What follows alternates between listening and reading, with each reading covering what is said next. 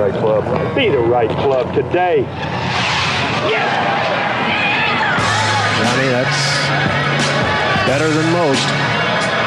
How about in? That is better than most. Better than most!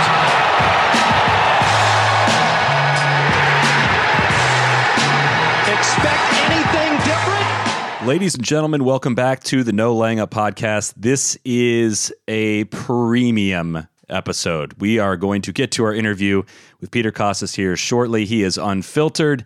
He brings the goods. I cannot wait for you guys to hear this. But before we do get started, if you are a golf history buff in any way, there's a recently published piece of content from our best friends. I'm not even going to say friends, our best friends at Callaway that might be for you. If you saw it this week, there's a teaser for it on the Callaway social media handles. It's called The Ball That Changed a Town. And it is the story of the Chicopee golf ball plant. It's a short documentary. It chronicles a 100-plus year history of the Callaway ball plant. It was formerly the Spalding facility there in Massachusetts. Introduces some of the long-standing employees who bring the facility to life and cutting-edge technologies that produced the Chrome Soft golf ball used by the best golfers in the world, including, but not limited to, our very own Icarito and Big Randy.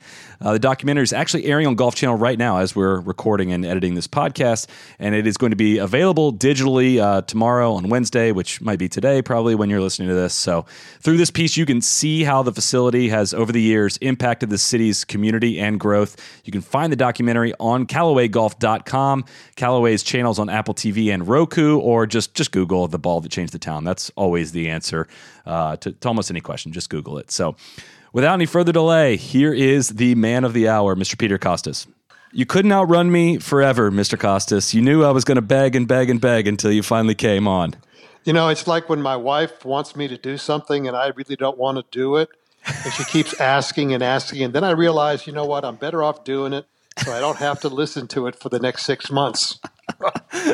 I'm glad good to know that I could just wear people out. I've been working on that with a lot of people in golf, but it finally worked on somebody. So, well, thank you for doing it. I know we've been chatting some in the coming months about getting this recorded and whatnot. Got a lot of stuff to talk to you about. But first, I want to know just kind of how you've been spending your last few months.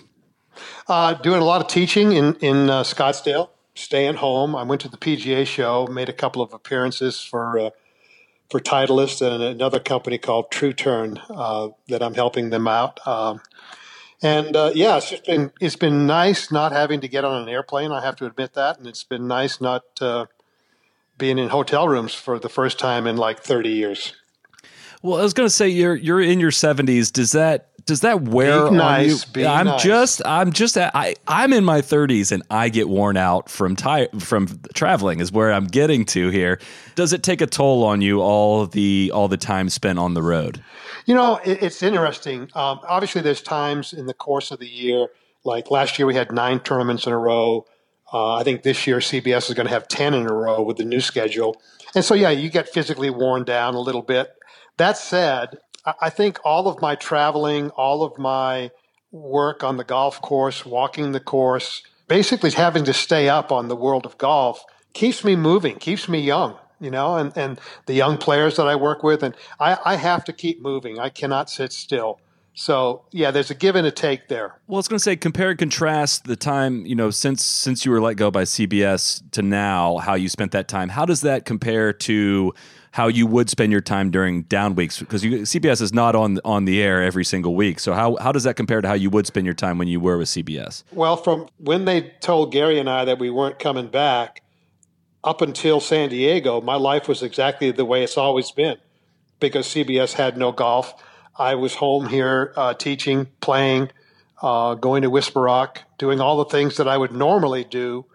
You know, people saying to me, well, how does it feel? Is it different? Whatever. And I said, no, it's the same because this is what I would be doing even if I had to start work in San Diego. Now, the last 4 weeks have been interesting. I'll give you that. But up until then, no, it was normal, completely normal. In what way would you say the last 4 weeks have been interesting? My Twitter feed and my text and my emails have been lit up, absolutely lit up. And I have to say, I don't really ever wish anybody ill. I just don't like that. But the love that Gary and I have gotten in social media, which is oftentimes not very social, has been astounding to me. It's been nice to hear, and it's nice to know that people enjoyed what you did and respected how you did it.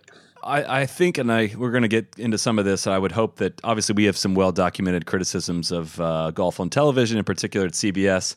I don't think I have some well-documented answers for that too. By the way, all right. I'm ready to get into some of that. I think, to be very clear, though, we never had any issues. I think McCord can be a bit polarizing for me. He's not my taste, but I think a lot of people did enjoy listening to him on television. And I've always really, really enjoyed your work. And so when that news hit the wire, I thought we were going to be due for some like widespread changes. I thought we were going to come back and the golf on television would look completely different, and that they had a mission in plan for what it would look like. I don't really walk away from that feeling the same way after watching what we witnessed the last 4 weeks. I don't think that there was a plan in place. I know that they had not signed other announcers prior to not renewing Gary's and my option years. So I don't think there was a plan in place. I honestly think, this is my opinion, and it's been corroborated by some anonymous inside sources that media likes to use these days, that it was the tour that told CBS to get younger. I think the tour had an issue with me not being a cheerleader. I think they had an issue with Gary sometimes when he would say, somebody would hit it in the fairway, hit it to 10 feet, miss the putt, tap it in for a par, and another guy would hit it in the trees, hack it out, hit it to 30 feet, make the putt, and they both walk away with pars, and Gary would say, "This is a stupid game." Right? They didn't want to hear that. They didn't want to hear that it's a stupid game at times, even though we all know that it is. And so I think that the tour was looking, as I was told, they wanted the announce crew to get younger, so the younger players could better be able to relate to the announcers and vice versa.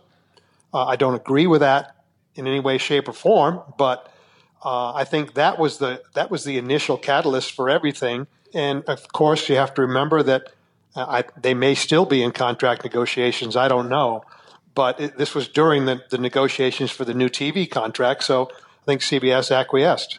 Yeah, that's a lot to take in there. I'd kind of suspected that was at least part of the issue, I guess you could say. I just don't understand replacing. I don't want to say replacing even. If it's quality, it doesn't matter what your age is. I don't see what. That's what I want to get to. Is were there any documented issues with your performance in any way before that point? I asked Sean McManus, why he was doing it. Was it something I did or didn't do, whatever? And he said, no. He said, we just feel like things have gotten a bit stale and we want to go in a different direction. That was the exact quote. He denies it now, but that was the exact quote. And that's what he told Gary as well in a separate call. That was all we were told. That's part of the frustrating part. When you Gary and I have put collectively 65 years of life into CBS Golf, and to not be told, why you're not being renewed, not having an explanation for why or whatever, that's a bit frustrating because you don't know. And to this day, I don't know. So what was your reaction? Were you angry? Were you sad? And was it a phone call completely out of the blue? I can't fathom how this was delivered to you. This was funny because it wasn't funny because what it was. I got a phone call from Sean McManus. I didn't answer my phone in time, so it went to voicemail. I called him back maybe 5 minutes later, and we had our conversation, which I don't know, maybe lasted 5 minutes at most.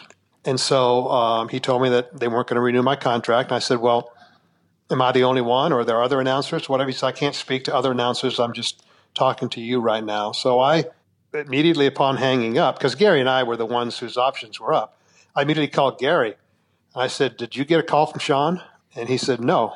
And I go, well, I did, and I'm not coming back. And Gary went, I can't repeat what Gary said, but He goes, you got to be kidding me, right? And so then now Gary is kind of a little bit, I'm not going to say he's happy, but he feels like he's dodged a bullet because he didn't get a phone call from Sean. Well, the idiot, McCord, he goes back and he checks his phone, and there's a 212 number that missed. And so he called Sean the next morning and got the same call that I did. So he went to bed thinking that he had dodged a bullet, and then got the same call the next day. And you guys, you were offered, was it within that phone call that you were offered a chance to have some sort of a send-off, work an event or two this year before, quote-unquote, retiring? And I believe you were quoted as saying that was an immediate no answer. Was that on that phone call or a later conversation? Okay. What Sean said is what we'd like for you guys to do, what he would like me to do is work San Diego and Phoenix, and they could give me a proper send-off at Phoenix where I could retire in my hometown. I said, whoa, I got to think about that. That doesn't sound, and so I thought about it. I called him back a couple days later, and I said, look, I'm not retiring, so I'm not going to have a retirement party. You're not renewing my contract, so I'm not going to acquiesce to that. And two, Johnny Miller retired at Phoenix a year ago, and I'm not going to do that. I'm not going to be a copycat and, go out in Phoenix like Johnny did. Mm-hmm. Forget it. And that was the end. That was my last conversation with anybody. Well, David Burson and Ross Malloy, two other, the president of CBS Sports and the vice president in charge of CBS Sports Talent. They called me later, and we had a conversation, but that was it. I mean, I got the feeling that it was more about saving face for them than trying to do something nice for me. Yeah, that's a lot of different ways they can go with this, and I think it's. I don't want to put you in a tough spot with this, but I think it would be one. Yes, you do. So go ahead and do it. No, it'd be one thing if there was someone waiting in the wings as far as there to replace you. Or there was a clear, like kind of what I was getting at with a clear direction of where it was going to go, but to go with someone that has almost no experience to replace you. And it kind of, like I said, this reaction of this last 4 weeks is kind of like, whoa, wait a second here. What we have not even scratched the surface here as to what the issues that a lot of people are having with this product are. And you took away two assets, like a very, very strong assets, I think, to it. So at least if I can say one positive that's come from this, you're getting a chance to get some things off your chest about the tour. At least your Twitter feed has gotten much, much more interesting, if I may say so. Let's just say that if you go back and check, there was a couple tournaments, and this is where the contrarian in me surfaces. I don't remember the first tournament, but it was a rookie who won, and I did the interview on the 18th green. And, I said to him, congratulations, you're no longer a rookie. Now you're a tour winner. And with that, you have a job secured for 2 years, and you're going to go to Augusta. You're going to play in the Masters. How does that make you feel? That was roughly my question to the player. And then I got a phone call the next day from New York, and they had gotten a phone call from the commissioner, and the commissioner was upset that I didn't say, first off, that he had won 500 FedEx Cup points, and that he didn't want me talking about majors. And so I said, well, you know what? I would be willing to bet my entire self-worth, whatever that is, that the first thought that crossed that kid's mind wasn't, wow, I've just won 500 FedEx Cup points. He knows he's got a job secured for 2 years, and he's going to play in the Masters. That's what everybody thinks, right? Yeah. So I'm not going to be disingenuous and just pump up FedEx and be a spokesman for the tour. I don't work for the tour. So that started, and then I did it again because they told me not to do it. So that's what I do.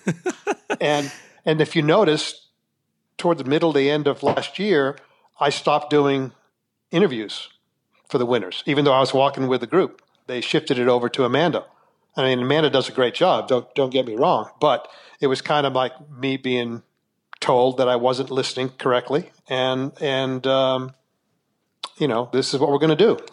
Well, how does it work then in that scenario? So there's a partnership deal between CBS and the PGA Tour.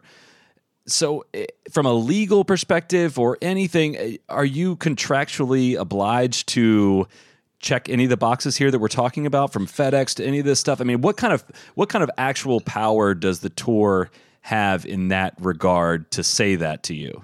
They don't have any power to say it to me, but they have power to say it to CBS or NBC or whomever. Is this Channel. a common thing that they're dictating what is being said and how it works on the air?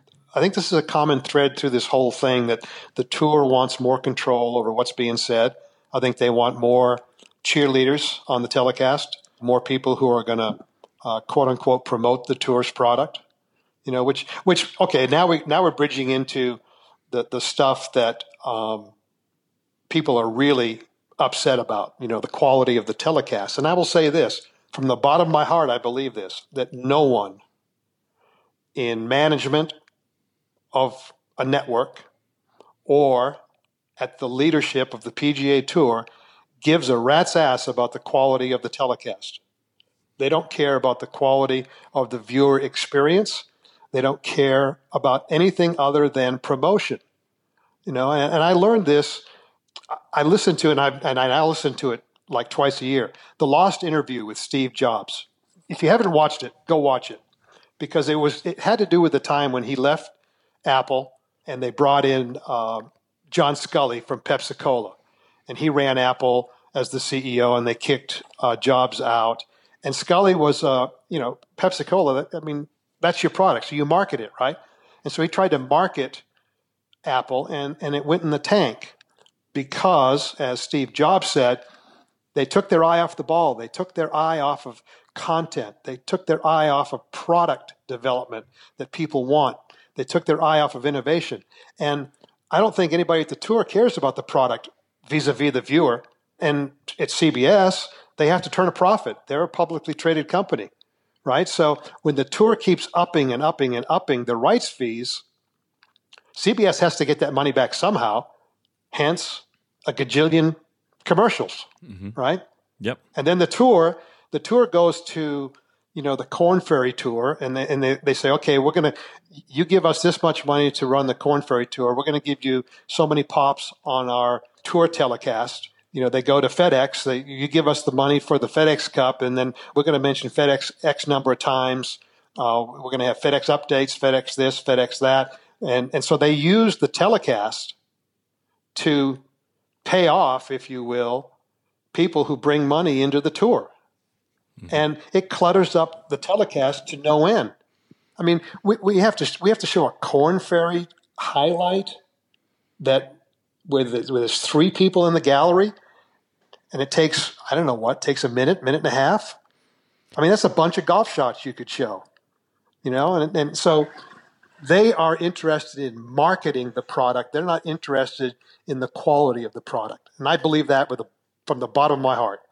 Yeah, and I think that has been the source of so many of the issues that we have had. And if looking at a revisionist history, maybe we came in very hard on CBS many years ago, and we've started to at least in the last year, maybe 2 years, when applicable, shifting that blame more towards the PGA Tour. And there's so much of what you're talking about there, so much of what CBS has to do is mandated. And you touched on it there with the rights fees and all that. And it looks like that might be different within the next contract. Expanding on that, how hamstrung do you think someone like CBS feels when they go to broadcast golf? Like, what are the main huge hurdles that are prohibiting golf from being entertaining on TV? Cost is the biggest, no question about it. I mean, prior to the CBS Viacom merger, there was cost cutting going on, and as a consequence, we lost Hall of Fame cameramen to early retirement. We lost, if there was a Hall of Fame for technicians, we lost some of our most experienced people to early retirement. And then you take Gary and I out of the equation, and they cut back on cameras. Somebody makes like it was John Rahm who called out CBS at San Diego this year when they didn't show his eagle hole out on 2. They didn't have it. because they didn't have an experienced cameraman to know where to stand to be able to get the shot. They didn't have enough cameras. And that's what happens when we get 8 or 9 guys in 4, 5, 6 different groups charging up the leaderboard, and everybody's going, well, why aren't you seeing this? Why aren't you seeing that? You know what? They don't have a camera. There's not enough coverage. So it's everything is dictated by finances.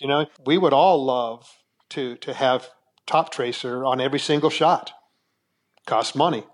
We'd love to have the blimp up in the air for overheads. Costs money. And then when you're paying exorbitant rights fees, it really is dollars and cents. I mean, Fox can go do whatever they want to do for the U.S. Open. They've got a long-term. Trust me, they lose millions of dollars on the U.S. Open with the number of cameras they have trying to present it the way they want to present it and so on and so forth. It's a lost leader like in a grocery store for them, right? They hope to make it up someplace else. But if you have to somehow manage your budget, then it's the nuts and bolts that really make the show that end up going away. Mm-hmm. Yeah, I've always wondered how long that can go on, and maybe this will all be fixed with the new TV deal. But how long this dog and pony show can go on, just ignoring the fans and what the fans think of it? And it felt like that things reached a fever pitch this past weekend at Riviera. I mean, we are constantly the ones kind of pointing out and making criticisms, and it felt like it was an overwhelming. I ran into somebody on the golf course today, and they were like, "Wow, I couldn't believe the telecast this week." It's like it's finally starting to really shine through. I'm curious to pick your brain on. You followed us on Twitter for a long time. I'm sure there's tons of stuff we've said that you disagree with. Maybe there's some stuff you agree with. I'm wondering if you could shine some light on where we're barking up the right tree and where we're wrong.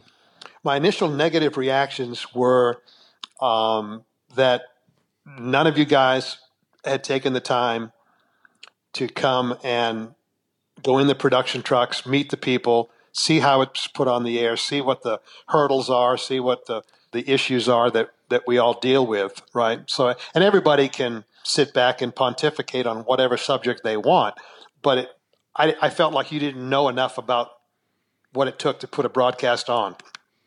I think you've done some homework since then.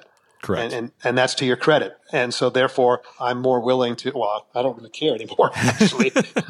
I'm more willing to listen to what you have to say because you've taken the time to learn a little bit about the ins and outs of the business, right? Mm-hmm. And speaking of the, going forward, the word on the street is that there's not going to be anymore a CBS TV compound per se, or an NBC TV compound per se in the new contract. I think it's going to be a PGA Tour TV compound. I think they're going to do what essentially amounts to the world feed at the Olympics, per se, just to say, and that CBS and NBC or whoever ends up with a Golf Channel, whatever, they'll take those feeds and those camera shots and whatever and then put together a show that'll air on network. Mm-hmm.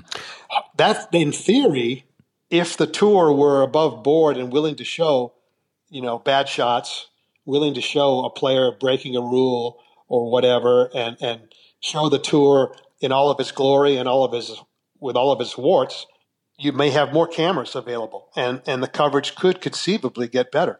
Yeah, I think some of my other friends here at No Laying Up where their initial reaction to that was a negative for the tour taking that over, and I've said kind of what you touched on to start of how involved the tour is with the telecast as it is. CBS is doing I wouldn't say trying their hardest, but they're making a big effort, of course, to work in the tour's considerations while also trying to make money off this thing. And it's just the Venn diagram doesn't overlap very much. Whereas if the tour is able to take over the production arm of this, thus eliminating big costs from CBS, is how the rights fees have been able to go up so much. Is that a fair summation? Well, the rights fees have gone up for one reason and one reason only, and that's Tiger Woods. Trust me. Mm-hmm. He moved the needle. He was the needle. Still is. That allowed the tour to start charging more and more and more. Now, going forward, I'm sure they're going to get even more in the next 10-year contract. Mm-hmm. Right? So CBS still has to get that money back. Now, maybe they've got a little bit less production cost. I don't know. I don't know how it's going to work out. that remains to be seen. But as long as the cost for getting the rights to a PGA Tour event keep going up and up and up, you're going to see less and less golf. I mean, I don't care what it is. Go to Golf Digest magazine. You know, somebody just sent me a 27-page story that I did back in 1988 or whatever, on Golf Digest cover story, right? It was a big, long article. You don't ever see those anymore because they aren't getting the ad revenue. And so, you get these little bitty stories, ad page, little story, ad page, 2 ad pages, another ad page. So, and then Golf Digest comes out and says something negative about CBS or NBC or whomever for too many commercials. Give me a break. You can't flip a magazine of theirs without having ads everywhere. So everything's driven by cash. And that's the big hurdle. I mean, there's rumors now that the FedEx Cup winner is going to get $25 million in the next couple of years. Right? Here, all this time, I thought it was about the points. Well, I was going to say, here you promised you weren't going to give FedEx any props, and you keep saying their name. What the hell is that? Well, no, I mean, imagine what's going to have to happen on the telecast. I know. But that's kind of what I'm getting at, though, is so if CBS is not running the cameras, so you mentioned earlier that such a prohibitive factor is just the cost it takes to produce all this stuff. But if they're not running it and the tour is running it, and CBS is just taking the feed and making their package, with announcers over top of that, that is what's contributing towards the fact that the tour being able to charge so much more for that has to be a huge factor there, right? Well, I mean, if that comes to fruition, it may help out the telecast, but who knows? Yeah, I'm not one for feeling very good about the tour taking over more control. Yeah, it can go. I think there'll be pros and cons, like almost any change. But look, listen, the NFL does it, NBA does it, MLB's doing it. I mean, everybody's trying to put a positive spin on everything that happens in their sport. So the tour shouldn't be any different, I suppose. But what the NFL and NBA and other leagues have so much is that controversy sells. And that's what I don't understand. The tour, like you're talking about, them wanting to be a promotion machine. Like the Reed thing sells. Like that's a situation that sells. That controversy is on ESPN.com, and it is going to, people are still talking about it. But it's not selling the image that the PGA Tour wants. And this going forward now, everything's going to revolve around gambling. Mark my words, someplace down the road, every shot from every player will be available on video somewhere, and people are going to be able to have a red button, and they can say, okay, $50 says Mickelson misses this fairway. And that's going to be the driving force for golf on television over the next 15 years. Yeah. And so they don't want cheaters. They don't want negative stories. They don't want anything that might impact that. Mm-hmm. Yeah, I think that will help you potentially bring in eyeballs. I think the gambling aspect of what happened with Reed there, that's a separate conversation, but that could be a difficult situation if somebody is, taking advantage of the rules, whatever word you want to use there, and the tour is coming out and saying he was a perfect gentleman about it. That creates a different situation. But getting back to broadcasting golf, the challenges that go with it, I think that, in our arc of understanding all this stuff, we've been very admitting that this is not easy. Your job is not easy. Showing golf on TV is not easy. It's got to be one of the hardest sports in the world to broadcast. But I still want to pick your brain more on kind of what you think are legit criticisms, either be that the tour taking that blame, CBS taking that blame, NBC taking, any broadcaster taking that blame. Separating out what you think are well-founded versus kind of stuff that, like, guys, we can't do anything about that. First of all, you got X number of golf balls in the air at one time, right? So that's the reality. Every other sport has got one ball, and you can focus on that. I don't care if it's a baseball or basketball or football, whatever. There's only one thing going. They take TV timeouts for commercials. So they can show their sport live. I think golf needs to be done completely differently. I think it needs a complete overhaul. If I were the TV czar of the world, get however many recording machines I needed in the trucks. I would record shots. I would focus on a particular group live, for a hole or a couple shots, give the announcers time to set up a storyline, explain what's going on, whatever. And then I would go, boom, rapid fire. And I would tee up 15 shots in a row and just have one announcer who just voices over. This was Rory McIlroy's second at 2. This was Tiger Woods' tee shot on 10. And just show the shots, shot, right? And give people a chance to experience and hear the sound of impact and hear the swoosh of the club and see some actual full swings. And then come back, slow the pace down again, go back and follow. Now, when you get to the back 9 on Sunday, you do less of that because now you want to focus on the outcome and you need to show more live golf. But I think tape golf is the salvation for the future, and people have to understand that. They have to get off their high horse about moments ago, whatever. Just say it one time. Moments ago, these were the 15 shots you missed while we were in commercial. Mm-hmm. And that's what, in talking to Tommy Roy, the one thing he said that just kind of stunned me was I asked him, I said, do you take a big breather when you go to commercial? And he's like, no, actually, our job gets harder when you go to commercial because we got to figure out what to do once we get back and what happened during the break that we need to cover, et cetera. Now, you kind of touch on that there too, and I think one thing that golf can improve on, but just by showing more shots, is kind of the drifting away from the assumption that somebody always needs to be talking. I mean, sometimes just the words on the screen, or the pictures on the screen tell the viewer what's happening, and that the reason why you have to stick with shots longer is because somebody is also explaining them. Is that a fair grasp of that? No, that's in some situations. I'm not saying every shot. I'm just saying that can be something that is preventing a huge volume of shots being shown. You have to understand that 75% of every shot you see on every network is on tape. Yep. Okay, so, and then you count it. After the ball goes in the hole, count to 7, and they'll cut away to something else. If you're perceptive, you can tell when a shot's on tape.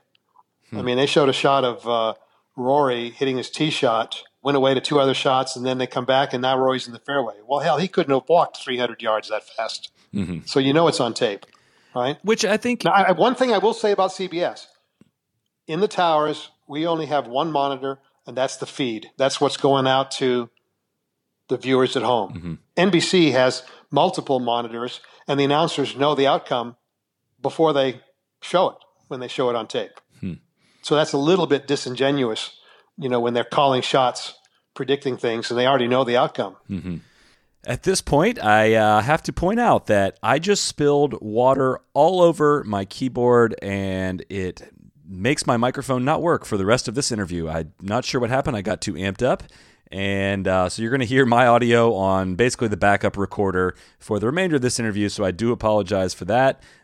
Peter just got me going. He got me going that hard. While we are taking this break, I want to point out that our latest episode of Tourist Sauce is live on our YouTube channel. This is episode 4.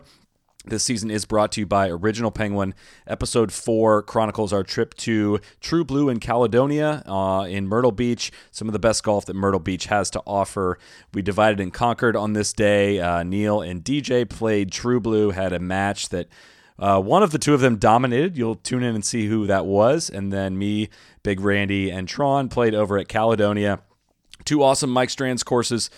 Be sure to check that out. Also, be sure to swing by originalpenguin.com. You'll see the apparel that we're wearing throughout this season. They got wild stuff. They got conservative stuff. They got a bunch of different patterns, and a lot of people have been asking us about what we're wearing in them, both on and off the course, and both what we're wearing during the season and not during the season. So always remember to be an original and visit originalpenguin.com, as well as swing by our YouTube channel and check out the latest episode of Tourist Sauce. Now let's get to the rest of our interview with Peter Kostis. I promise it's about to get really good. Well, one thing I wanted to ask you about is, while you were with CBS, could you get a sense in recent years of growing criticism, either towards PGA Tour golf, towards CBS, and was there any kind of discussion or reaction to the growing criticism? Well, I mean, it's if you they asked us to be on social media. CBS did. And so if you're on social media, you're going to look at it. And yeah, I mean, I'm often a fan of saying that there's nothing social about social media. And it got more and more angry. There were meetings about it. I don't know that anything really ever happened, to be honest with you, because of the financial constraints. But it is, at least it's been heard, right? I mean, so that's kind of where I think we're kind of just stuck in this cycle of it's an antiquated contract. This contract. I don't know when this contract was signed. Was it maybe 2006? Does that sound right? It was a 10-year contract, and it's up in 2020. So it was signed in 2009. Okay, that sounds about right. So it's just kind of like, okay, well, we hear the criticism, but we can't really change anything about this right now because of the financial constraints and whatnot. Yeah, and again, that's the that's kind of the beauty of the Masters 1-year contracts, and it's also shows you what happens. Like when we signed our PGA championship contract with the PGA of America 10 years ago now, we were on the air for what was considered to be a lot of hours back then, right? Mm-hmm. And now CBS got ripped for being on so few hours for a major because viewing habits changed, technology changed, and the 10-year contract didn't change, right? So you're victimized by the length of the contract. And I think that's one of the things that's really bad about long-term contracts is we don't know what the future holds in terms of video broadcasting in the future. Do you view golf on television any differently? I know you haven't been away from it for long, but now that you've been away from it for just a little bit, do you view it any differently? No, not really, because I know what's going on behind the scenes.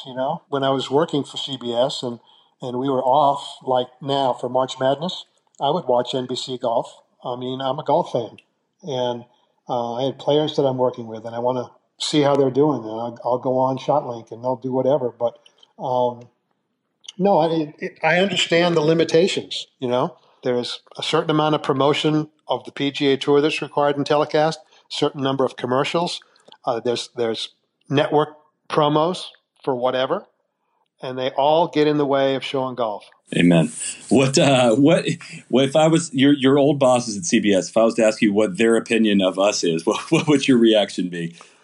I don't know. I know the bosses are very in tune to social media. They take a lot of the commentary personally. Now, I mean, they'll be looking at their cell phones when they're in the production truck during a telecast, which is generally only going to be the Masters and the PGA. But whatever, they're going to be looking to see what social media is saying about their telecast. Now, I'm not in the truck, so I don't know if they change what they're doing or let it influence what they're doing. I have no idea, but I know they listen. I know they watch. Well, that's good. That's good news. What happened this past week? And I don't know how much of it you watched, but with Harold Varner on the 10th tee at Riviera, it tied for the lead, topping a shot off the tee, to have that not shown on the telecast, was that odd to you? No, and here's why. This is my opinion. I don't know. I've not talked to anybody involved with the telecast. I don't think they had a camera there. Well, they got us a highlight of it 75 minutes later, maybe. And I don't know that was necessarily a CBS camera. Oh. Okay. Oh. So they got it from PGA Tour Productions or whatever. They took most of the tee shots on 10 from behind the green, if you remember. They showed the incoming shot, right? They didn't show the swing. I don't know if something happened to the camera or whatever. But I just don't think they got the shot. Huh. How many cameras are out there? Not enough. I'll tell you that. I mean, it's a fact of life. You got to understand. Konica Minolta, right? I did that for 15 years. Mm-hmm. And it got to the point where costs were difficult, and we actually had 3 or 4 tournaments a year where there was no high-speed camera on site due to costs. And so we had to, quote-unquote, fake it. We had to use swings from previous tournaments that we taped.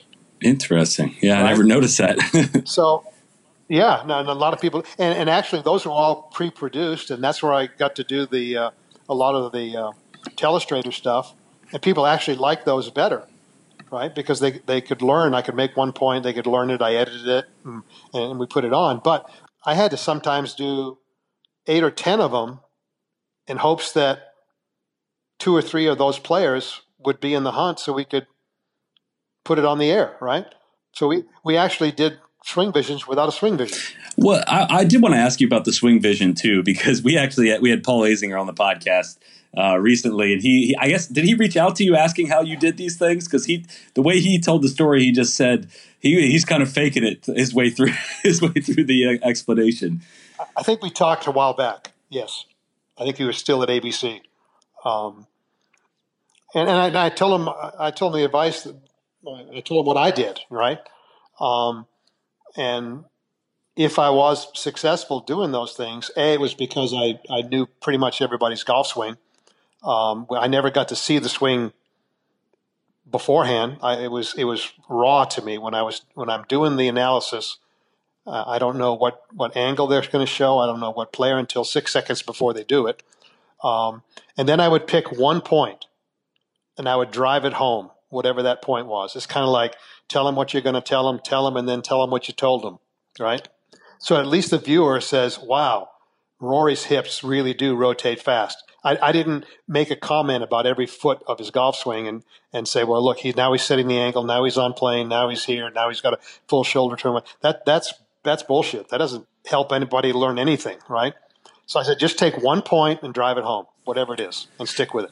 Well, and that's kind of something that I think a lot of people don't have full appreciation for out there is the coaching aspect of your job. But tying it back to broadcasting, I mean, you've coached Paul Casey for a long time. What's it like calling tournaments when he is in contention, and how is it hard for you to be objective in those situations? No, because I got a job to do, and Paul knows that I have a job to do. Right. And there's times. Look, I understand that. Like, for example, in 2010, I was with Paul at St. Andrews at the British Open. Excuse me, the Open. Pompous, but whatever. And I'm walking outside the ropes, and I can see he's struggling. I can see he's having difficulties. There's not a damn thing I can do about it. I can't say anything to him. I can't do anything. I got to sit back and I got to take it like a man, just like he had to take it like a man, right? So I'm used to being outside the ropes, watching players, and having no ability to say anything, and I can't affect the outcome whatsoever. So when I'm like Paul had a rough time at Memorial, I think 2 years ago, I was walking with his group, and all I can do is what I would do with any other player. I can explain his tendencies in this situation, and what he's battling and what he's got to overcome. And so that's what I try to do. Try to be as objective as possible, as clinical as possible. And one other specific thing I wanted to ask you about is how I'm curious how you would have handled the Patrick Reed situation if you were on the call for that. And if there was anything that you remember from the past in working and calling Patrick Reed in the past that you would have hearkened back to at any moment. Well, okay. I was told by Frank Chirkinian, the godfather of golf on TV, and this was kind of the unwritten rule, that we are there to report the story, not to be part of the story. And he was adamant about that, right? Mm-hmm. So, we could never call a penalty on a player, but we could comment if a penalty was called on a player. Yep. That's the difference between reporting on a story and being a part of the story, right? Mm-hmm. I've seen Patrick Reed improve his lie up close and personal 4 times now. Whoa. By putting you can go on YouTube. Oh, I've seen it. That's why I'm asking. and it's the only time I ever shut McCord up. He didn't know what to say. When I said, well, the lie that I saw originally wouldn't have allowed for this shot, because he put 4 or 5 clubs behind the ball, kind of faking whether he was going to hit this shot or hit that shot, whatever. By the time he was done, he hit a freaking 3-wood out of there, which when I saw it was a sand wedge layup originally, right? I saw him. I was in the tower at 16 at San Diego on the par 3 during Golf Channel telecast, and he hit it over the green and did the same thing, put 3 or 4 clubs behind, and it was really a treacherous shot that nobody had gotten it close all day long from over there. And by the time he was done, I could read Callaway on the golf ball from my tower. So, but I can't say anything. I can't be the story. Wow. Right? Yeah. Now I'm done. I don't really care. Yeah. But there was another incident in Hartford and another incident in San Diego, and I was there and I saw them all. But we can't be the story. What was the incident in Hartford? Over the 17th green, same thing, same modus operandi. I'm not even sure that he knows he's doing it sometimes. Maybe he does. I don't know. I'm not gonna assign intent. Yeah. Is that all I'm going to tell you is what I saw? Is that something you see run rampant on the PGA Tour? Like no. It's no. Huh. And you just so it wasn't a surprise to you when all the stuff happened in the Bahamas? No. Wow. No. That is fascinating. I had, there's kind of just some surface evidence that is, surface level evidence that has floated around in the months since then. But I had not heard you speak on those specifics that defiantly. That's fascinating. Well, I think there's always been a player or two throughout history, who fudged with their coin, marking the ball, who stepped on a spike mark, with their foot walking across their line. There's always been a player or two. It's rare. It's really, really rare in the PGA Tour, I have to say. 99.99% of the guys play by the rule book, and they're to be applauded for that. Well, it's just amazing that this happens in front of people, though. That you have a clear vision of all this stuff, and it happens. It's been my experience that people who are trying to get away with something think that they're invisible, that nobody's watching, that they're so cool doing it that nobody will get it. Wow. That is very interesting. One other topic I wanted to make sure we got to I want to hear about coaching Kevin Costner. What his swing was like before Tin Cup. Like what was your role? Were you there on set coaching him in between shots? Like how does that work? How did that work? It started. Ron Shelton, who is the director, came to Akron, Ohio, with Kevin, and we went out to a place called Sharon Country Club. And we were introduced, and Gary McCord and I were the technical consultants for the film, and we were both in it, obviously. My job was to get Kevin to look respectable with a golf club in his hand. Now, luckily, he was a baseball player, had great hand-eye coordination, and he kind of knew going in that all he had to do was kind of fake it, and that they would edit in the shots later. Mm-hmm. But about a half an hour into my lesson with him, he hit an 8-iron that flew about 155 yards and actually hit the flagstick on the green, on the target green. And he turned around and he goes, Ronnie, you will not be editing my shots. I'm going to hit them. And so Ron Shelton turned to me. He goes, kid, your job just got a whole lot harder. And so actually, Kevin's swings were Kevin's swings. He was actually, I think, passable. We made him a short swing, a little bit flatter swing, because he was, playing out of West Texas and windy and stuff like that. So I think it was passable. The interesting thing was Don Johnson, who was, I don't know if he is now still, a low handicapper, right? Mm-hmm. But his golf swing wasn't aesthetically pleasing. And so, but he made a great practice swing. So I told Ron that whatever shots that he needed from Don Johnson, make sure he took 2 practice swings before he hit the ball. And then you can edit And so the swings that were shown, for the most part, were all practice swings. Wow. That's going to be fascinating on a rewatch. And then the shots were edited in. Mm-hmm. That's great. Well, before I let you go, is there anything that you think we're leaving on the table here or haven't covered, or you want addressed, or you want to get out there? No, I'm cool, but I will leave you with one funny story. Okay. And that's the origin of me carrying all that crap around my neck for 15 years. Okay. Originally, this was at Charlotte at Quail Hollow. First hole, the old first hole, a short par 4. And I had a guy who had the monitor. He was walking with me. And it's not a tripod because it's a single pod, whatever. And he's holding it for me, right? And so I would look into that and do my analysis. Well, our producer, Lance Barrow, who is known to give me about 6 seconds notice of when he's going to do one of these swings, comes to me, first fairway, second shot of Phil Mickelson. He goes, all right, Kostis, Mickelson, second shot. Go. And I look around for my guy with the monitor. And he's 100 yards down the fairway talking to this absolutely gorgeous, statuesque blonde behind the ropes, trying to get a date. Right? So here I am. And so I hit my talkback button. I said, tell me when he starts to swing. And he goes, now. And so I verbalized Mickelson's swing and made my comment about it, whatever, completely blind. Oh, my God. Because I had no monitor. And I decided at that point, if that's the way life was going to be, I needed to control my own destiny out there. I couldn't rely on a college kid who was working for 1 week for CBS.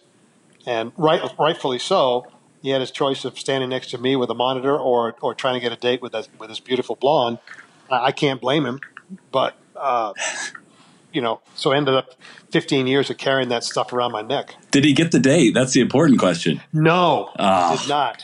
He did not. Well, I did actually. This was on my list, and I didn't want to get back into technical stuff, but I do kind of want to paint an image for people that are watching golf at home. What your setup looks like as far as batteries, heat, and comfort level while you're on a golf course, because it's not good. It's really hot. It does not look comfortable or cool in any way. No, and those RBC commercials that I did last year, yeah, that was pretty authentic. I mean, they weren't as heavy because they were mock-ups, but that's stuff I carry around my neck. I got the batteries around my waist and the microphone and the whole thing. So yeah, it's all I needed is some cymbals around my knees, and I could be a one-man band. That's great.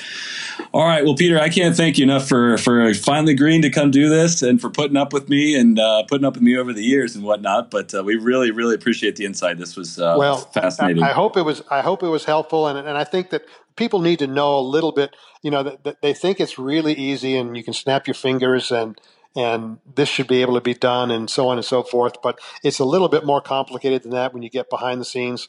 And I can say this about my CBS colleagues, the ones I work with, the announcers, whatever, they're all trying their best to do their best. Sometimes management and powers to be override their desires to make the shows better. Mm-hmm. Yeah, I can get that sense. So, all right. Well, best of luck to you. We'll stay in touch. And again, can't thank you enough for coming on. This has been great. You got it. Thanks. Be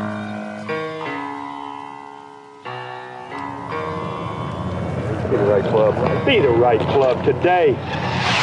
Yes! Johnny, that's better than most.